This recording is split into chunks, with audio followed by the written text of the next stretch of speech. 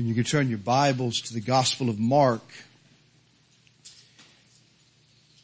chapter 16.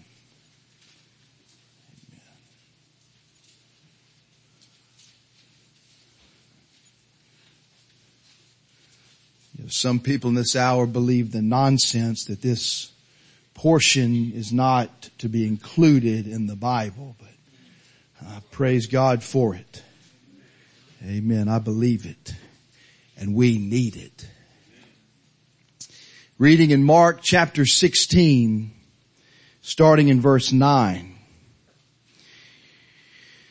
It says, "Now when Jesus was risen early the first day of the week, he appeared first to Mary Magdalene, out of whom he had cast 7 devils.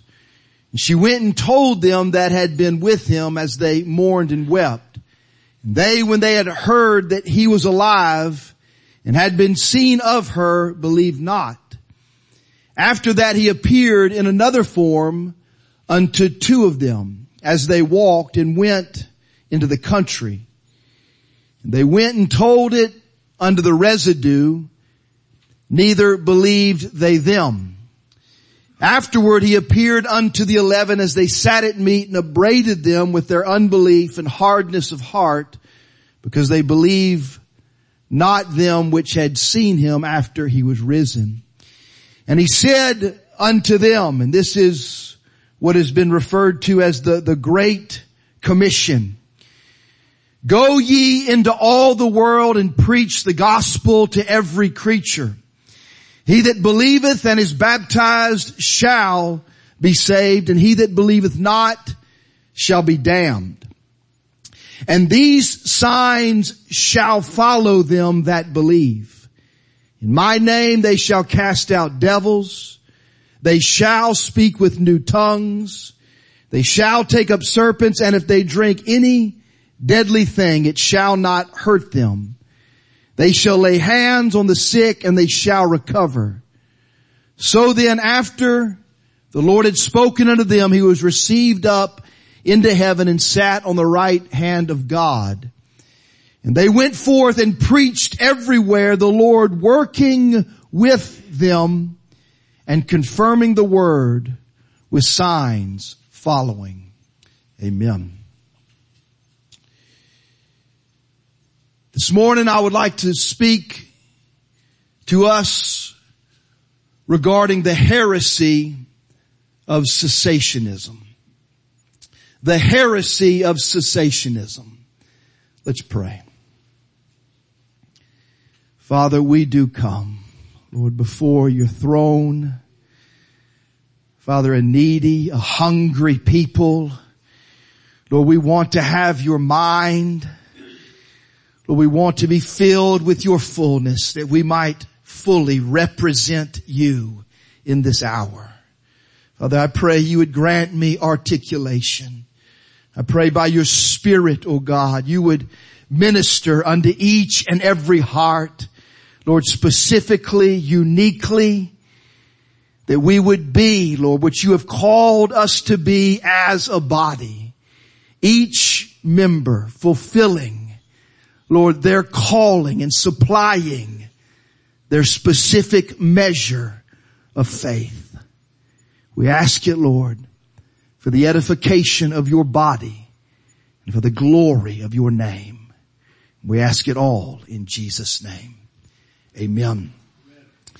Amen. Well, as of late, I have been specifically challenged by 2 individuals regarding the doctrine of the continuation of the gifts of the Spirit. And I would say, although I possessed a very strong conviction regarding what I believe as far as what the Scriptures set forth, you know, whenever you're confronted, whenever you're challenged, as our pastor has taught us, it's a very good practice to go to the Scriptures and to dig deeply to see exactly what they have to say. And so because of these situations in my life. And really that's how the Spirit of God will sometimes hem us up to where we need to find out exactly what God says. But too often we're not really sensitive to that, and we just know generally what we believe, but we don't personally go to the Scriptures ourselves. And thus we rob ourselves of the blessing of what Paul says in Colossians, the full assurance of understanding. Oh, what a phrase. Full assurance comes not by just hearing what is preached, but by personal understanding. And so, I believe by the prompting of God's Spirit, I've sought to dig a little bit deeper into the Scriptures regarding this issue, as well as taking a look at the best arguments of cessationism. And it's worse than I thought. I mean, it's laughable. Really, it's laughable. What is cessationism? Cessationism is the view that the gifts of the Spirit, such as tongues, prophecy, healing, so forth, have ceased being practiced early on in church history. Cessationists usually believe the miraculous gifts were given only for the foundation of the church during the time between the coming of the Holy Ghost at Pentecost and the fulfillment of God's purposes in history, usually identified as either the completion of the last book of the New Testament when the canon was finalized, or the death of the last apostle. That's what say. Basically, the gifts of the Spirit, the miraculous operation of God in and through His church has for the most part ceased. Thus, cessationism. And so this morning I want to take the opportunity to share with us some of the things that I have been gleaning in my study as we look this morning at this heresy. And those who believe the gifts have ceased are cessationists. So what are we? Well, we would be called continuists, which are really just biblicists. I believe normal Bible believing Christians. That's all that it is. And really, we're not really just to be continuous. We're really to be expansionists. Because Jesus said, the works that I did, you'll do the same and even greater works on a greater scale. So the gospel, the kingdom is not just merely to continue, but to expand through God's church. And what we will learn this morning is this. Our bibliology must inform our pneumatology. Pneumatology, that's the study of the Spirit. So our bibliology, the Scriptures, must inform what we believe about the Spirit of God and the gifts of the Spirit. And as we have been experiencing this global pandemic, perhaps you may ask, well, what is really taking place here? Well, what is God really doing? Well, specifically, yes, there are some things we can speculate, but generally you can know this. God's purpose is in His church. That's what basically all of creation is about. It's about the glory of God through Christ being manifest in His church. Therefore, everything that a Christian goes through is for one of two purposes, maybe both. The first thing is to conform us in a greater measure to Christ, or to give us a platform whereby we can manifest Christ. And that happens primarily through His body. That's ultimately God's desire in the earth. But likewise, Satan has a plan as well. And Satan's plan likewise has to do with the church. He's all in everything that's going on. He's behind the scenes, and ultimately He is seeking to touch that church. And that's what we've seen through this pandemic. Indeed, the finger of Satan has touched the church. But he's also seeking to neutralize that church. You see, God's purposes are wrapped up in the church being the body. And Satan knows that. And because of that, he seeks to undermine that. We see in the book of Jude, we're exhorted to earnestly contend for the faith. Why is that?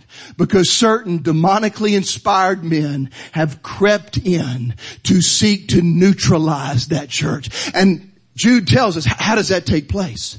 Number one, by turning the grace of God into lasciviousness. You see, the grace of God is the power of God, whereby the doctrine of this book becomes incarnated. And if we just believe grace is just, it's just forgiveness, it's just this unmerited favor, if men believe that, then Christ will never fully be manifested. Do you see how brilliant Satan is in his attack? He seeks to change the house of God from the house of God to the house of man. I was talking to a young man on the phone. He was wanting to revamp my website, and he said, I like your website. I like that statement up there where it says where Jesus is Lord and customer service is always in season. And he began to tell me that he was a drummer and that he really, he was affiliated with Stephen Furtick, I said, well, sir, I don't think too highly of, Stephen Furtick. And I saw a clip. He invited me. He said, call me. I said, I'd like to talk to you about these things. He said, call me. Well, I saw a clip by Stephen Furtick, and basically he made this statement. He said, basically, the church is not for you. The church is solely for the world. We exist only that people can come in here and be saved. Well, that's a truth, that people are to come in here and to be saved.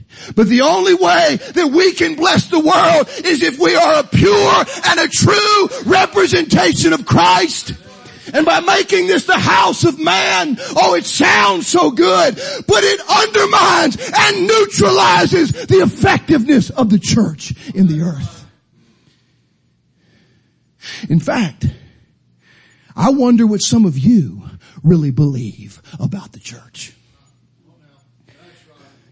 In the midst of this pandemic, the pastor makes some statements, such as, I'm so thankful for the church after having been separated. Oh, how important the church is. And when he makes a statement like that, you know what the Spirit of God prompts me to do? Say, amen. Amen. You know why? Because I love you. And I love God. And when he makes a statement about the church, how important it is to be committed, I want him to know, and I want you to know that I believe that. That's important. Because you let a crisis crash in on us. You need to know that I'm a man under authority. You need to know that I'm not some renegade that's going to do my own thing. Because there's some of you in here that I wouldn't want to be in a spiritual foxhole with you, because you have not demonstrated that you're committed to this church. Really, to his church. That's a reality. You hear me? That is an essential. And this is a way that Satan neutralizes the church. By deceiving people to think that it's really not that big of a deal. Do you have biblical precedent for what you're saying, Brother Charlie? Have you ever considered that Jesus said he was eaten up with a zeal for his Father's house. You see, all those that are filled with his Spirit, they understand the importance of his church. And they're committed to that church unto the death. And the reason some of you don't really believe that is because Jesus said, you'll only know the doctrine if you do my will. When you give yourself to the church, you'll see it and you'll believe it. And there won't be any doubt in anybody else's mind. That man's a man under authority who's committed to God's church. Amen. I love everybody in here. Oh, really? That's how you practically love other people. Right there. We see through evangelism, the redefining thereof, the church has been neutralized. But one of the primary ways Satan strikes is in regards to the baptism of the Holy Ghost and the gifts of the Spirit. You see, it's by the baptism of the Holy Ghost that grace of God becomes a reality. The grace of God is just the Spirit of God. And the grace of God by which Christ is manifested is primarily via the baptism of the Holy Ghost and the manifestation of the gifts of the Spirit. So no wonder this doctrine is attacked. But you know, Christianity is so simple. Just read the Bible, you know. And this is one of those doctrines, you know, I've talked to you about the desert island challenge. If a man was on a desert island with just a Bible and he just read it under the inspiration of the Spirit of God, what would he believe? I guarantee you he wouldn't come off of that island being a Calvinist. Because you have to have a guru to teach you such heresies. He wouldn't come off of that island believing once saved, always saved. He wouldn't come off that island believing heliocentricity either. If he just took the testimony of the, you see, you've got to be taught that. And you're not taught that by the scriptures. He wouldn't believe in the gap theory, that there's a gap between Genesis 1:1 and 1:2. He wouldn't believe in the day-age theory, that a day is not really a day, but thousands of years. You see, you've got to be taught these things by men. These things aren't taught to men by the Holy Ghost. A belief in the local flood, a belief in an old earth. This woe is me defeated Christianity. We can't even overcome and live free from sin. You don't get that from the Bible. If you really want truth. And the doctrine of cessationism. If you just allow the scriptures to speak for themselves and as a little child receive the testimony thereof, you would never believe cessationism. But what rules the day? Traditions of men, faulty hermeneutics, arguments from silence, the unwarranted esteem for science, personal experience, and the imposition of non-biblically warranted presuppositions, namely anti-supernaturalism. You've got to have God to live the Christian life. You understand? This isn't something that we're going to figure out, and this isn't something that we're going to accomplish and overcome in our own strength. This is supernatural, and apart from His grace and His enabling power, we can't live this life. We can't manifest Christ without the supernatural power and grace of God. But that's discounted. God couldn't create 6 literal days. How could He really do that? Keeping the Bible absolutely perfect. Really actually living holy. You see, amen. Those things are impossible with man. But through God, they are possible. Thus Jesus said, you do greatly err. Why? Because you don't know the scriptures, nor have you experienced the power of God. And so what we're dealing with here this morning is a matter of biblical authority and sound hermeneutics. And we've learned the way we interpret the scripture. And one of those principles is the perspicuity of the scripture. The Bible is easy to understand if you really want truth. God is the greatest communicator ever. And what he says, that's what he means. We also have the concept or the principle that the explicit or the plain governs the implicit or the implied. But instead, what do we have today? Unnaturally imposed traditions and presuppositions of men who will not just be as a little child and receive the testimony of the scripture. So what are the explicit statements of the scripture in regards to the present manifestation of the gifts of the Spirit? Well, we just read in our text one of the greatest. And this is the Great Commission. This is to defy, this is the context of the dominion mandate that Christ gave to his church when he left. And this is what we are to do until he returns. And a part of that, he said, these signs shall follow them that believe. In my name, they shall cast out devils. They shall speak with new tongues. They shall take up serpents. And if they drink any deadly thing, it shall not hurt them. They shall lay hands on the sick and they shall recover. Pretty plain, pretty explicit.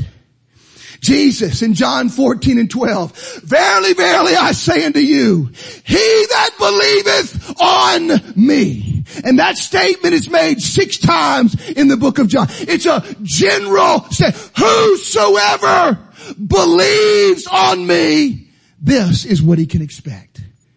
The works that I do shall he do also. And greater works than these shall he do, because I go to my Father.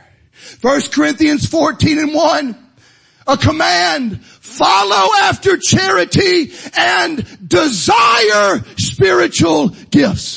There's an explicit command. You are to desire spiritual gifts. 1 Corinthians 14:39, wherefore brethren covet to prophesy and forbid not to speak with tongues. 1 Thessalonians 5:19-21. Quench not the spirit, despise not prophesying. Prove all things, hold fast that which is good. James chapter 5. Is there any sick among you? Let him call for the elders of the church. Let them pray over him, anointing him with oil in the name of the Lord. And the prayer of faith shall save the sick. Do you see these explicit, plain, perspicuous statements? What does the Bible teach us? These signs shall follow those that believe. He that believeth the works that I do, shall he do also. Desire spiritual gifts. Covet to prophesy. Forbid not to speak with tongues. Despise not prophesying. And the prayer of faith shall save the sick.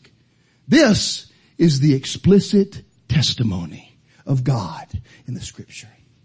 But I listened to a few debates regarding this subject. And I was listening to a man debating against people like James White and other men that know the scriptures, know the Greek. They have exhaustive knowledge as far as what the scripture says, and they're trained debaters. And the man just simply, he said, in his cross-examination, I just simply ask you one question, just one. I've given you all of these explicit statements here, plain and clear. Can you just give me one explicit statement that says that these things have been rescinded or it's no longer the case? Just one. One of the men said, well, I've given you the cascade argument. I thought, well, that might help you if you're washing some dishes or something, but it's not going to help you when dealing with this right here. You just don't understand the argument. No, I think I do understand. I understand that I've given you explicit biblical statements, and you cannot provide one explicit statement to say that these things have ceased or been rescinded.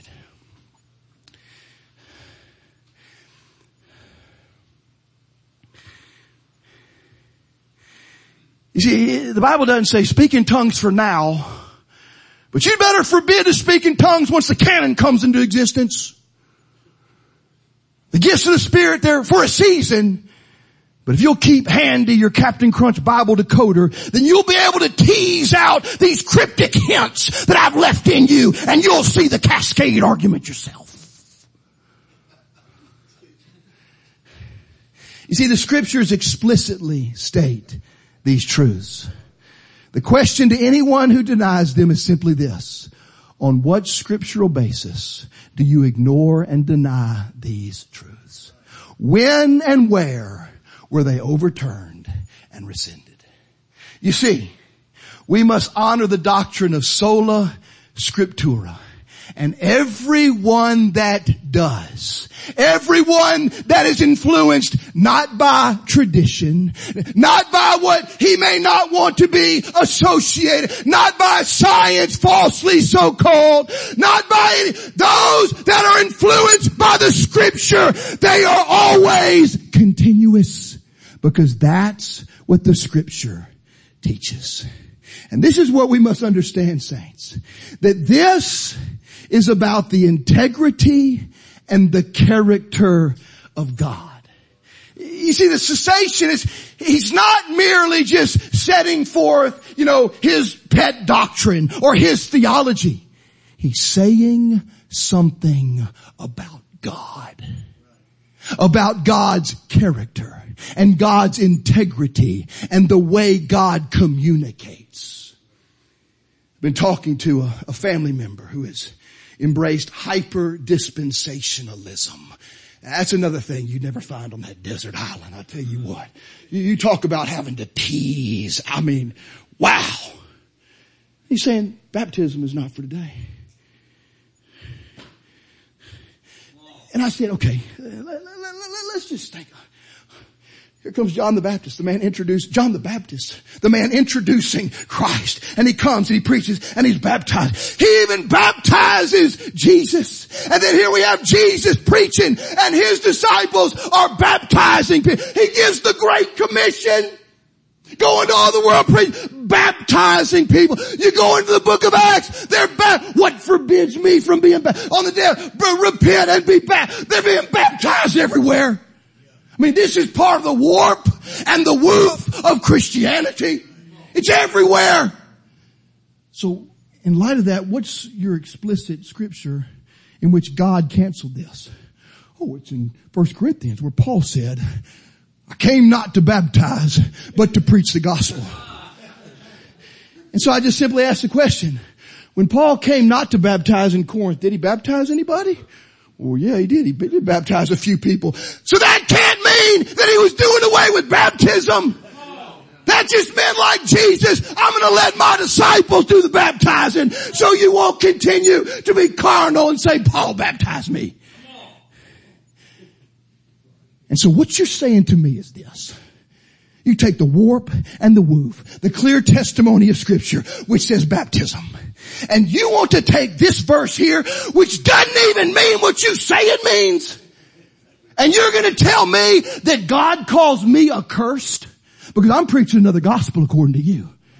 You're telling me because of that, God wants me to forsake baptism? Oh, he didn't want to answer that right there. You see, when you come up with a truth like that, you better understand that you're telling other people, this is what God says about it. And when you tell me that God, who explicitly said all of this about the gifts of the Spirit, and there's not one explicit text saying that he rescinded it. And you want me, based on this vague inference, to give this up? Not on your life. You see, I believe God is a better communicator than that. God doesn't depend on you having your secret Geneva decoder. He's very capable of communicating. And I don't believe that about our perspicuous God. You hear me? We can know what he says. Yes, sir. So the issue seems clear to me. But what are the arguments that these cessationists set forth? Here you go right here. Here's one. If the spiritual gifts of 1 Corinthians 12, 7 through 10 are valid for Christians beyond the death of the apostles, then why were they absent from church history until their alleged reappearance in the 20th century? That's one of their arguments right there. What's the answer? Who told you that? That's right. Come on. Wait, what are you, omniscient? You know what was going on in everyone's heart and everyone's home in the church throughout. You really know what was going on? Who says they were absent?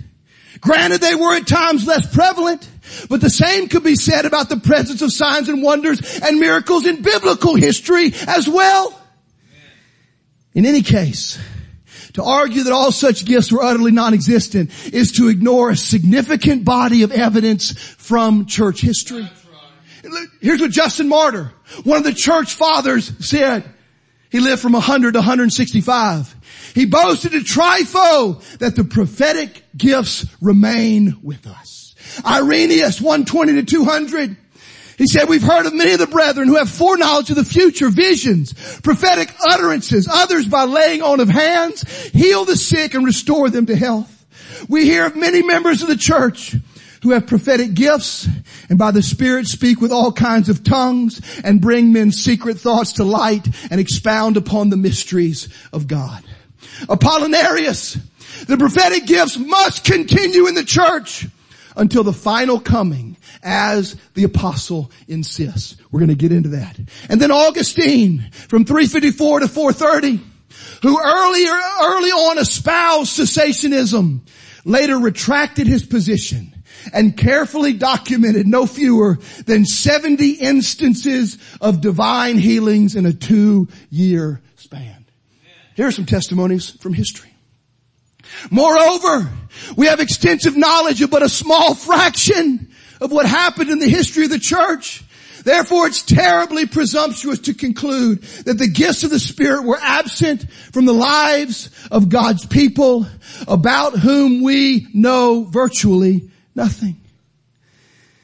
We simply don't know what was really happening in the thousands upon thousands of churches and home meetings. In other words, the absence of evidence is not necessarily the evidence of absence. We must also remember that the printing press with movable type did not exist until Johann Gutenberg in the 1400s. And the absence of documented evidence for spiritual gifts in a time when documented evidence for most of the church life at best was sparse, there were hardly good grounds for concluding that such gifts did not exist. Further, we must remember that prior to the Reformation in the 16th century, the average Christian did not have access to a Bible in his own language. And that is hardly the sort of atmosphere in which people could even be aware of the spiritual gifts. And thus hardly the sort of atmosphere in which we could expect them to seek and pray for such phenomena or to recognize them when they were manifest. And I believe that God in His mercy manifests these gifts through people that don't even believe in them. I read a testimony of Spurgeon. Didn't believe in the continuation of the gifts. But he said, preaching, once, he just pointed to a man in the church. He talked about a man who has a shoe store. But he keeps his shoe store open on Sunday. And last Sunday, he sold some shoes and he made 12 pence. And once he paid for his expenses, he had a few pence left. He had 4 pence left over. And he read that man's mail. Told him exactly what he'd done. He said that happened on many occasions. You see, that's a supernatural gift of the Spirit. But we're not always aware that these things are taking place. Furthermore, if we do concede for the sake of argument that certain gifts were less prevalent than others in certain seasons of the church, their absence may well be due to unbelief, apostasy, and sin, which grieves the Spirit of God. You remember what Jesus said? He couldn't do many miracles, only heal a few sick folk because of their unbelief. That's the reason why we don't see the manifestation of the Spirit. You see, we believe the Spirit of God is the teacher of the church. And we believe that He enlightens and illumines His people. Yet within the first generation after the death of the apostles, the doctrine of justification by faith had become compromised.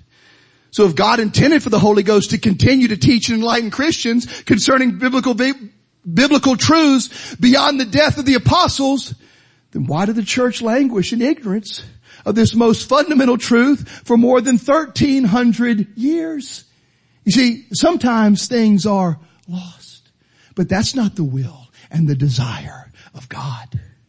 Finally, and most important of all, is the fact that what has or has not occurred in church history is really irrelevant. You see, the final criteria for deciding whether God wants to bestow certain spiritual gifts on His people today is the Word of God. And the issue is not to be decided by personal experience or testimony, whether good or bad. I heard of a man named Craig Keener. Don't even hardly know anything about him. He's written a book on miracles. He says it is documented that over 200 million people alive today have witnessed supernatural miracles. Wow, that's pretty amazing. But then you take the other extreme, a man like Peter Popoff, who would have his wife give people cards and fill in their ailments, and then had a little earpiece on by which his wife would speak to him, and he would, miraculously call them out in the service and go and pray for them. You see, we have a great testimony, 200 plus million. And then we have the abuses. But really, no matter how good or no matter how bad, it's both irrelevant. The only thing that matters is, what does the Bible say? Is one way, Paul left Trophimus sick at Miletum. And so if you get out your hyper-dispensationalist Captain Crunch decoder, that'll tell you that the gifts were waning out.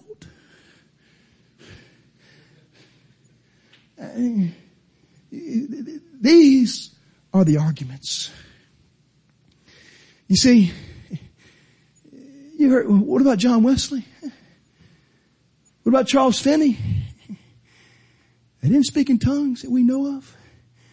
They didn't believe in the baptism of the Holy Ghost with the evidence in speaking in other tongues like we do. What about that? I'll tell you what I think about that.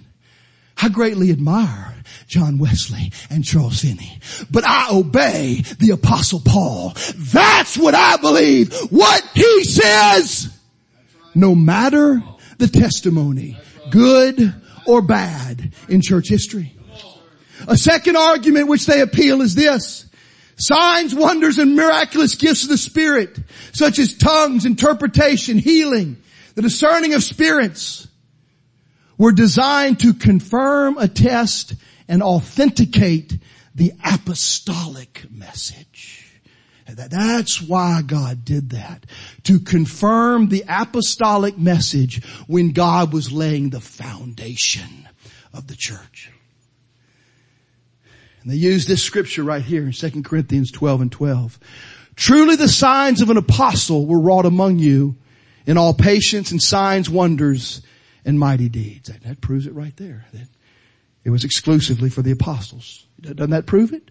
I mean, I'm reading these proofs and that's one of their proofs. Does that prove that it was exclusively for the apostles? No, it just proves that the apostles had signs and wonders following them. You see, again, this argument is not explicitly set forth in Scripture. They've already got their presupposed paradigm, and now they're going to the Scriptures not to exegete the true meaning and compare Scripture with Scripture, but to impose what they already believe and wrest it and twist it and make it say what they want it to say. That's what's going on.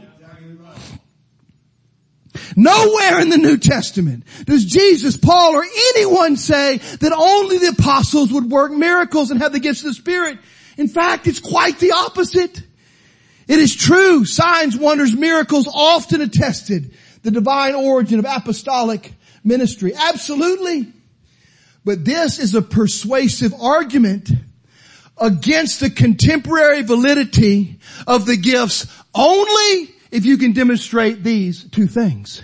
Number one, you must demonstrate that apostolic authentication was the sole and exclusive purpose of such displays of divine power. That seems pretty plain. However, here's the problem.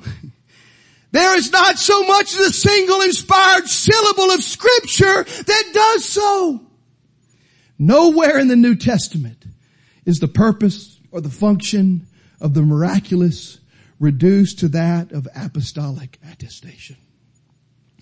The miraculous, in whatever form in which it appeared, served many purposes according to the Scripture.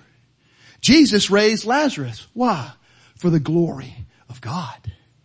Much of the miracles of Christ, why did He do them? He had compassion on the multitudes. It was just an expression of the very nature and heart of God. The Bible says the Lord that healeth you. That F, according to brother, that just means that that's God's nature.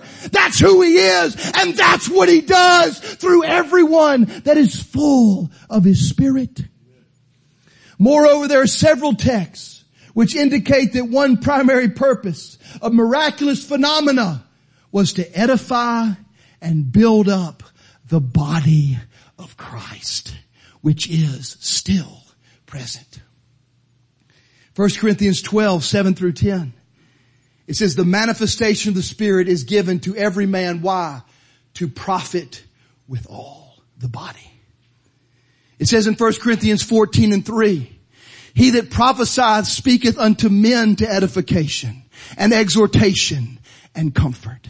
And then in 1 Corinthians 14 and 4, he that speaketh in an unknown tongue edifieth himself, but he that prophesieth edifieth the church. You see, that's another very important function of the gifts of the Spirit, to edify the church, and so that we can edify and build up ourselves.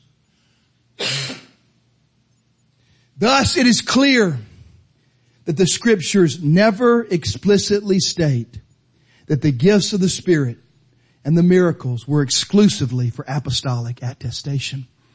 The second thing that must be demonstrated to prove that premise is that only the apostles performed signs, wonders, and miracles and exercised so-called miraculous gifts. But this is contrary to the corpus and the evidence of the Scripture. We have the 70 who were commissioned in Luke 10 by Jesus, who worked signs and wonders. At least 108 people among the 120 were gathered in the upper room on the day of Pentecost that spoke in other tongues. We have Stephen in Acts 6, a man who was ordained to wait tables, used by God mightily in the miraculous. Acts chapter 8, Philip working signs and not one of the 12. Acts 9, Ananias who went and laid hands upon Paul. We have Philip's daughters who were prophesying, hardly part of the 12 apostles. Consider this passage in Galatians 3 and 5. Paul, in writing to them, said, He therefore that ministereth to you the Spirit and worketh miracles among you, doeth he it by the works of the law or by the hearing of faith? Evidently, there were brethren, elders, not part of the 12 in Galatia that were working miracles. We see the same thing in Romans chapter 12. We see the same thing regarding the Thessalonians in 1 Thessalonians chapter 5. A plethora of testimonies that show it was not exclusive to the apostles to operate in the supernatural and the gifts of the Spirit. Furthermore, consider this passage in 1 Corinthians 12 and 28. God has set some in the church, first apostles, secondarily prophets. And this is their argument. According to Ephesians 2 and 20, the foundation of the church has been laid by the apostles and prophets. So it was only those apostles and prophets that operated in the gifts. And thus we see here in this scripture that God has set some in the church, first apostles, then prophets. But thirdly, teachers. Do we have teachers today? Yes, sir. Linked right in there with the apostles and prophets. He goes on to say, after that, miracles, then gifts of healings, helps, governments, diversities of tongues. You see how God has so gloriously just interwoven all that together? He didn't separate the apostles and prophets. He said we got apostles and prophets, then we've also got teachers. We've also got those that are there that are called in helps, in governments, but also with those diversities of tongues and miracles. It's all included together. Now, there's never going to be another apostle like the 12 apostles. That's one of the arguments that they make. No, we don't believe that. But there are still those who walk in the apostolic office of being sent out and planting and establishing works for God. And that's necessary for the continuation of the church. Romans 12. Many members, one body. We being many are one body in Christ, and every one members one of another. Having then gifts differing according to the grace given unto us, whether prophecy, let us prophesy, that's supernatural, according to the proportion of faith. Or ministry, let us wait on our ministering. Or he that teacheth on teaching. He that exhorteth on exhortation. He that giveth, let him do it with simplicity. He that ruleth with diligence. He that showeth mercy with cheerfulness. Again, do you see the mingling together of the supernatural as well as these other gifts in the body? And finally, the promise of Pentecost, which is the crowning glory of the new covenant, in that God would pour out His Spirit on all flesh. That defines this dispensation right here. And what does it say? What did Peter say when he stood up on the day of Pentecost? This is that which was spoken by the prophet Joel. And it shall come to pass in the last days. When are the last days? Right now. From Pentecost until Jesus returns. There's a time index for you. What he's talking about is going to take place throughout the last days. God says, I will pour out my Spirit upon my apostles and prophets alone. I will pour out my Spirit upon all flesh. Your sons and your daughters shall prophesy. Praise God. Your young men shall see visions. Old men dream dreams. On my servants and handmaidens I will pour out in those days of my Spirit, and they shall prophesy. Who is that for? I just, those that were there and, maybe to their children during that generation before the apostles all passed away and the canon came about. It's linked up. It says this promise is to you and to your children and to all that are far off, even as many as the Lord our God shall call. It's pretty plain. It's pretty clear. It's pretty explicit if you just receive the testimony of Scripture. Another argument is out of 1 Corinthians 13. I'm sure you've heard this one right here. It says, whether they be prophecies, they shall fail. Whether they be tongues, they shall cease. Whether they be knowledge, it shall vanish away. We know in part and we prophesy in part. But when that which is perfect is come, then that which is in part shall be done away. The key question is, what is that which is perfect? What is it referring to? And you know what the cessationists will say? It's referring to the canonization of Scripture. Is that what that passage says? No, that's not what that passage. It's what they infer because of their presupposed paradigm. You see, the problem though with saying that the perfect refers to the canonization of Scripture is that that interpretation creates an internal problem with the text. You see, we must allow Scripture to interpret Scripture. And the Scripture is perfect. And thus there will never be a contradiction. But what happens if we allow that which is perfect to be the canon? Well, we have an internal problem. Because the Scripture gives us some additional information regarding what else will take place when the perfect comes. He says when the perfect comes, we will also see face to face and be known even as we are known. When does that take place? Well, compare Scripture to Scripture. When are we going to see God face to face? Well, just go to Revelation. It says there in Revelation chapter 22, when He showed me a river of water of life, clear as crystal, it says there will be no more curse, but the throne of God of the Lamb shall be in it. His servants shall see Him, and they shall see His face. That's when we're gonna see God's face. When Christ returns. That's when perfect is come at the consummation of all things. We will then see God face to face, and we will also know Him even as we are known. Perfect, absolute knowledge. And no one in their right mind would say that that has been fulfilled through the canon. In fact, that's why we're still seeing through a glass darkly in many areas. You see, it's so clear when you allow the Scripture to interpret the Scripture and you don't impose your presuppositions and traditions upon the Bible. So does the Scripture give us explicit information regarding how long the gifts would be active in the church? Indeed, God does.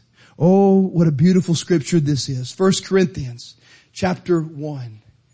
Paul says, I thank God always on your behalf for the grace of God which is given you by Jesus Christ, that in everything you're enriched by Him in all utterance and in all knowledge, even as the testimony of Christ was confirmed in you. Listen to this. So that ye come behind in no gift. And that's the same word speaking about the gifts of the Spirit. So that you come behind in no gift, waiting for the coming of our Lord Jesus Christ, who shall also confirm you unto the end, that ye may be blameless in the day of our Lord Jesus Christ. What's he saying there? You come behind in no gift, and those gifts will be available to you in operation until the coming of Christ. Isn't that a beautiful picture? Isn't that glorious information regarding how long these gifts would last? And then we have Ephesians 4, the giving of these gifts. Why? For the perfecting of the saints, the work of the ministry, for the edifying of the body of Christ. Until when? Till we all come in the unity of the faith, under the knowledge of the Son. Has that taken place yet? No, not at all. Therefore, we need these gifts. So as we conclude here this morning, the question is, what saith the Scripture? That's it. It's as easy as that. And the testimony to those who are lovers of truth and those who tremble at God's word, to those who, hey, is there a lot of abuse in regards to the gifts? You better believe it. Don't bear witness with any of that nonsense that takes place out there under the name of Pentecost. Utter apostate. A complete, utter misrepresentation of Christ. But we must not be ashamed of what God has offered and even commanded. And that's another reason why people are not free. Why they don't get, hey, there's a stigma. Amen. You're going to have to relinquish control to God. You might not look dignified. Amen. That's just part of it.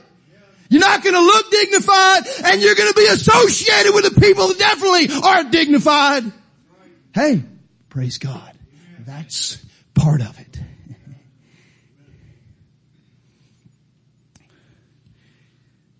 So how should this affect us? You know, Jesus condemned those that sought for signs. But that's not what we're speaking about here. We're speaking about people who would not believe the self-attesting testimony of Christ. And because they were rebels, wouldn't bow to His authority. And in order to justify their rebellion, well, give us a sign. Let us tell you what you're going to do so you can prove it. That's what He condemned. But you read what the early church did. They prayed. In Acts 4, what was their prayer? Lord, behold their threatenings, and grant unto thy servants that with all boldness they may speak thy word by stretching forth thine hand to heal, and that signs and wonders may be done in the name of the holy child Jesus. You think God was pleased with that prayer? Yes, sir. It says when they had prayed, the place was shaken where they were assembled together, and they were all filled with the Holy Ghost and spake the word of God with boldness. Amen. We should have the same heart. That's right. And I would dare to say that there are some cessationists, maybe not in doctrine, but practically here among us this morning. As it's been preached a lot, some of you have ceased moving forward. You're a cessationist in that sense. But also, what has God called each of us to do? See, we're talking about the body. We're talking about the body being whole. We're talking about the body having access and walking in all that God intended. And this is not merely spiritual gifts. It's each one of us finding our place in God's house. And you know how you can tell when somebody is really full of the Holy Ghost? They're really a disciple. They're earnestly asking God, what's my place? What would you have for me to do? See this, it does involve spiritual gifts. You better believe it. But this is just as much a part of it right here. And I should be able to ask each one of you that's been saved for any length of time, what has God specifically called you to do here in this body? Going to church on Friday nights with all the men. That's what everybody does. What has he called you, Timothy, uniquely to do? And if you couldn't look me in the face and tell me this is what he has called me to do in this church, and this is how I'm going about fulfilling it, then you might as well be a cessationist yourself. That's right. You understand? Now, I'm going to make the statement. Brother Britt he has the authority to explicitly rescind it. Amen. But I would say this. I believe it's a reproach that Brother Britt even has to come to a work day on a Saturday. He doesn't mind doing it. Amen. Glad to do it. But it's a reproach in my eyes that the man of God can't be at home doing what God has called him to do, seeking God for a word in due season. And why is that? It's because some of you have been called to that function in the body, but you're not fulfilling your part. And I mean, was this preached, how many months ago? Did Brother Britt preach a whole series on this? But you know what happens at CFF? Just goes right over your head. Oh, I'm convicted. I know I'm not doing my part, but then just go your own way and do your own thing. Until somebody comes along with a spiritual 2x4 and whacks you up against the head and says, hey, you remember what God said? You see, we all have unique giftings, a specific function in this church that God would have each of us to fulfill. Going to the prison, going to the nursing home, intercessory prayer. All of us can do that. There's something God wants you to do. And if you're not praying about that and doing that, then you are as good as a cessationist. Yes, sir. That's one of the greatest avenues of grace right there. You find people that are just growing in God and they're given to the church. They've found their place. And God blesses them. They've got life. They've got zeal. They've got abundance. They're going forward. And every single one has found their place in the church. Amen. Are you praying about that?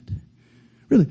Are you asking? And that's how when you get backslidden in heart, you cease to be concerned about the body in that way. I can tell when I began to really get pressed in, I start praying about the body. I start praying for others in the body. And I start, God, we need the gifts of the Spirit in our midst. Do you pray about that? Do you covet earnestly to prophesy? That's how we can take our spiritual temperature. Because when we really love the head, we're going to be jealous for the body, for finding our place, and specifically seeking God that He would equip us and harness us and anoint us, that we would fulfill that place in the natural and in the spirit. Do you see that? That's really what this message, it's not about those reformed, they don't believe in the gifts of the Spirit. Bunch of ignorant theological nincompoops. Anybody can do that. That's not what this is about. This is about each of us finding our place in the body of Christ. That this body would be whole. That Christ in His fullness would be manifest in us and through us. That from the least to the greatest, each one of us would be full of the Holy Ghost, eaten up with a zeal for God's house, finding our place, being addicted to the ministry of the saints. That's what this is about. Let's stand here this morning.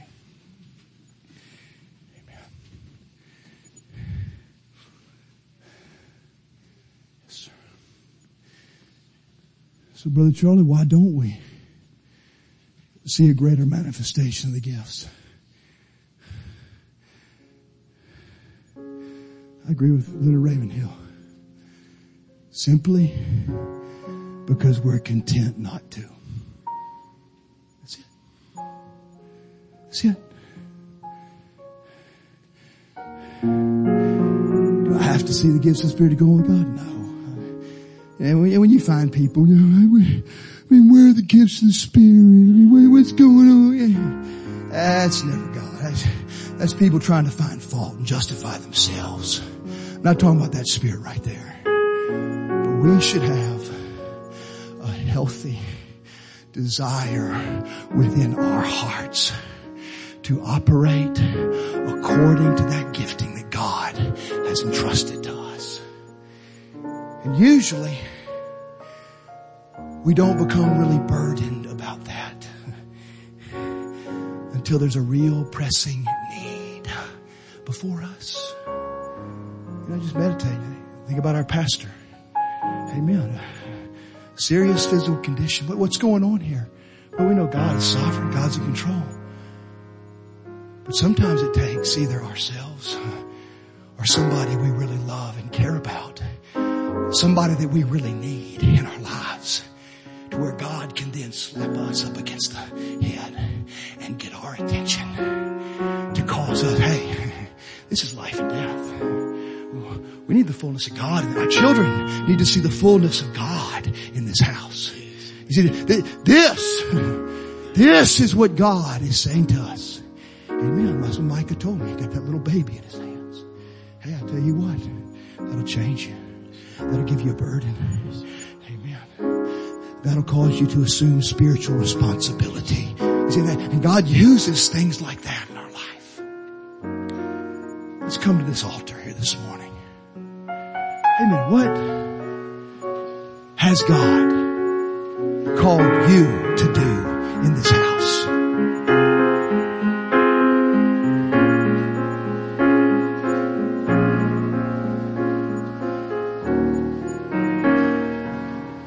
Let's seek the Lord.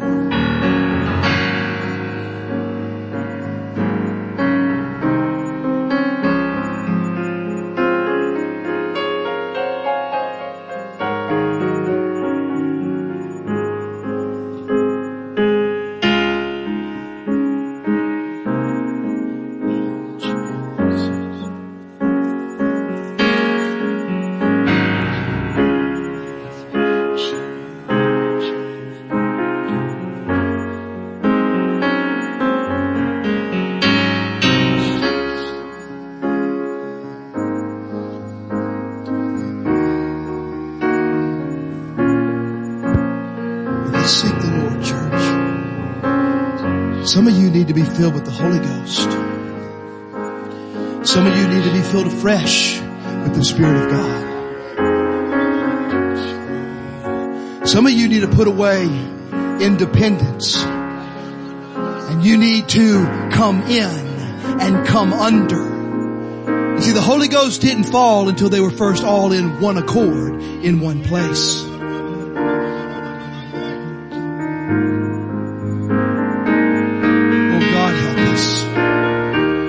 Lord, open our eyes. God, burden us. Lord, a fresh, renewed vision. Lord, a zeal for your house. Father, a jealousy to find our place in your kingdom. Lord, to study, to show ourselves approved. Lord, to give ourselves, Lord, to the ministry that you've entrusted unto us. Oh God, we ask, Lord, for your glory and by your Spirit, God, turn our hearts. Lord, awaken us. Draw us, oh God, unto yourself. We need your presence, Lord. Lord, set all things in order, oh God, here in our midst. That we might be unto you a suitable vessel and a body fitly framed together. That Christ in his fullness and beauty might be manifest. Oh God,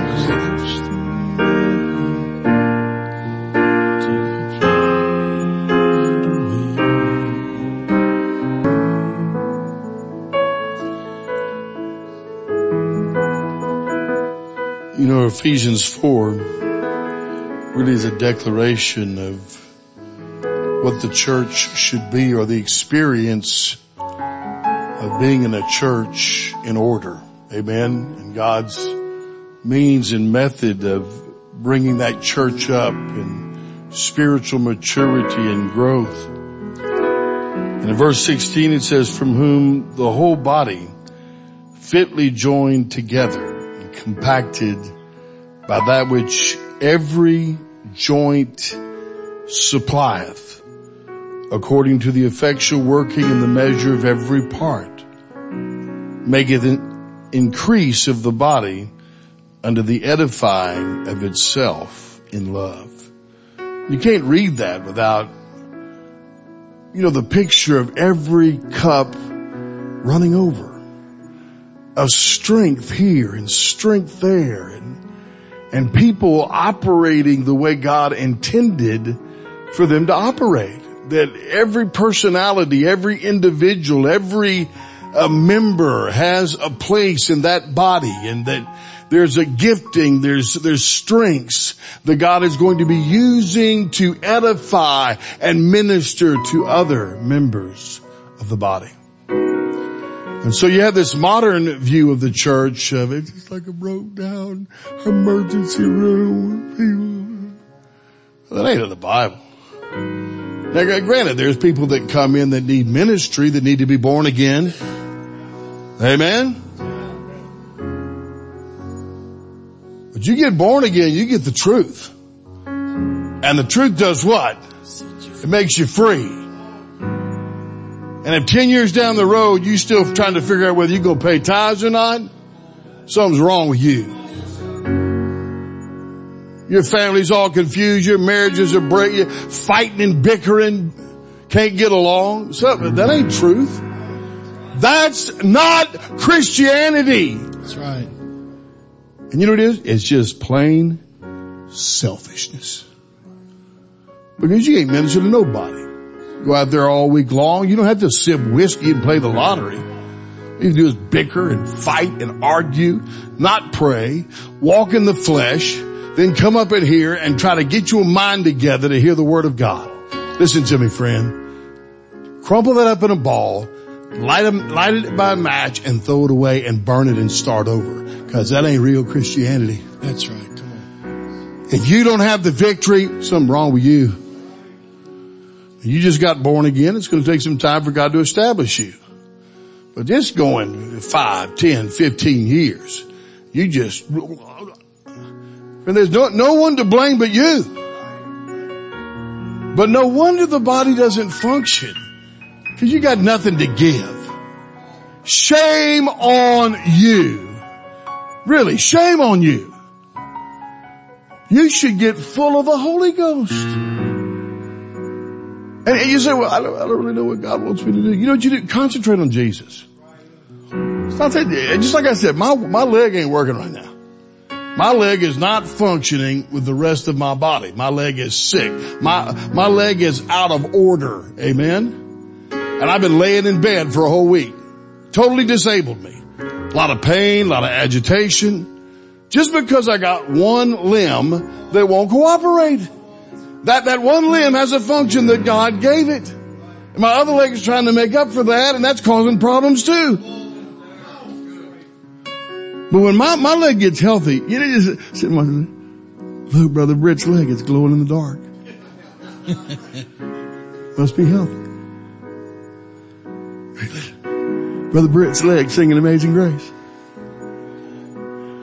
Come on. You gotta do nothing like that. You know what you'll notice? My body will function properly. And when you get healed in here, friend, come on, this body will function rightly. It might not be something that everybody notices. It's important to God. Whatever God has you to do, that's important to Him. And that's what you have to find. And you find that by seeking Him with all your heart. If you seek Him with all your heart, and you give everything and you sell out, amen, then you're going to find that place. Amen? And God's going to equip you. Praise the Lord. I'm not a cessationist. Amen. Praise God. I believe in the gifts Yes, of the sir. Holy Ghost. Yes, sir. I believe therefore today. Yes, sir. I believe in the baptism of the Holy Amen. Ghost with the evidence of Yes, sir. speaking with other tongues. You don't speak with tongues, you're not filled with the That's Holy right. Ghost. God commands you to get full of the Holy Ghost. If you're not full of the Holy Ghost, you're not equipped to be a witness for Jesus. That's right. End of conversation. Yes, sir. And I do believe that there is a great need for many here that say they're filled to be refilled and to get free and to pray through. Amen. Somebody say praise God. Let's stand. Brother Samuel, would you dismiss us with prayer?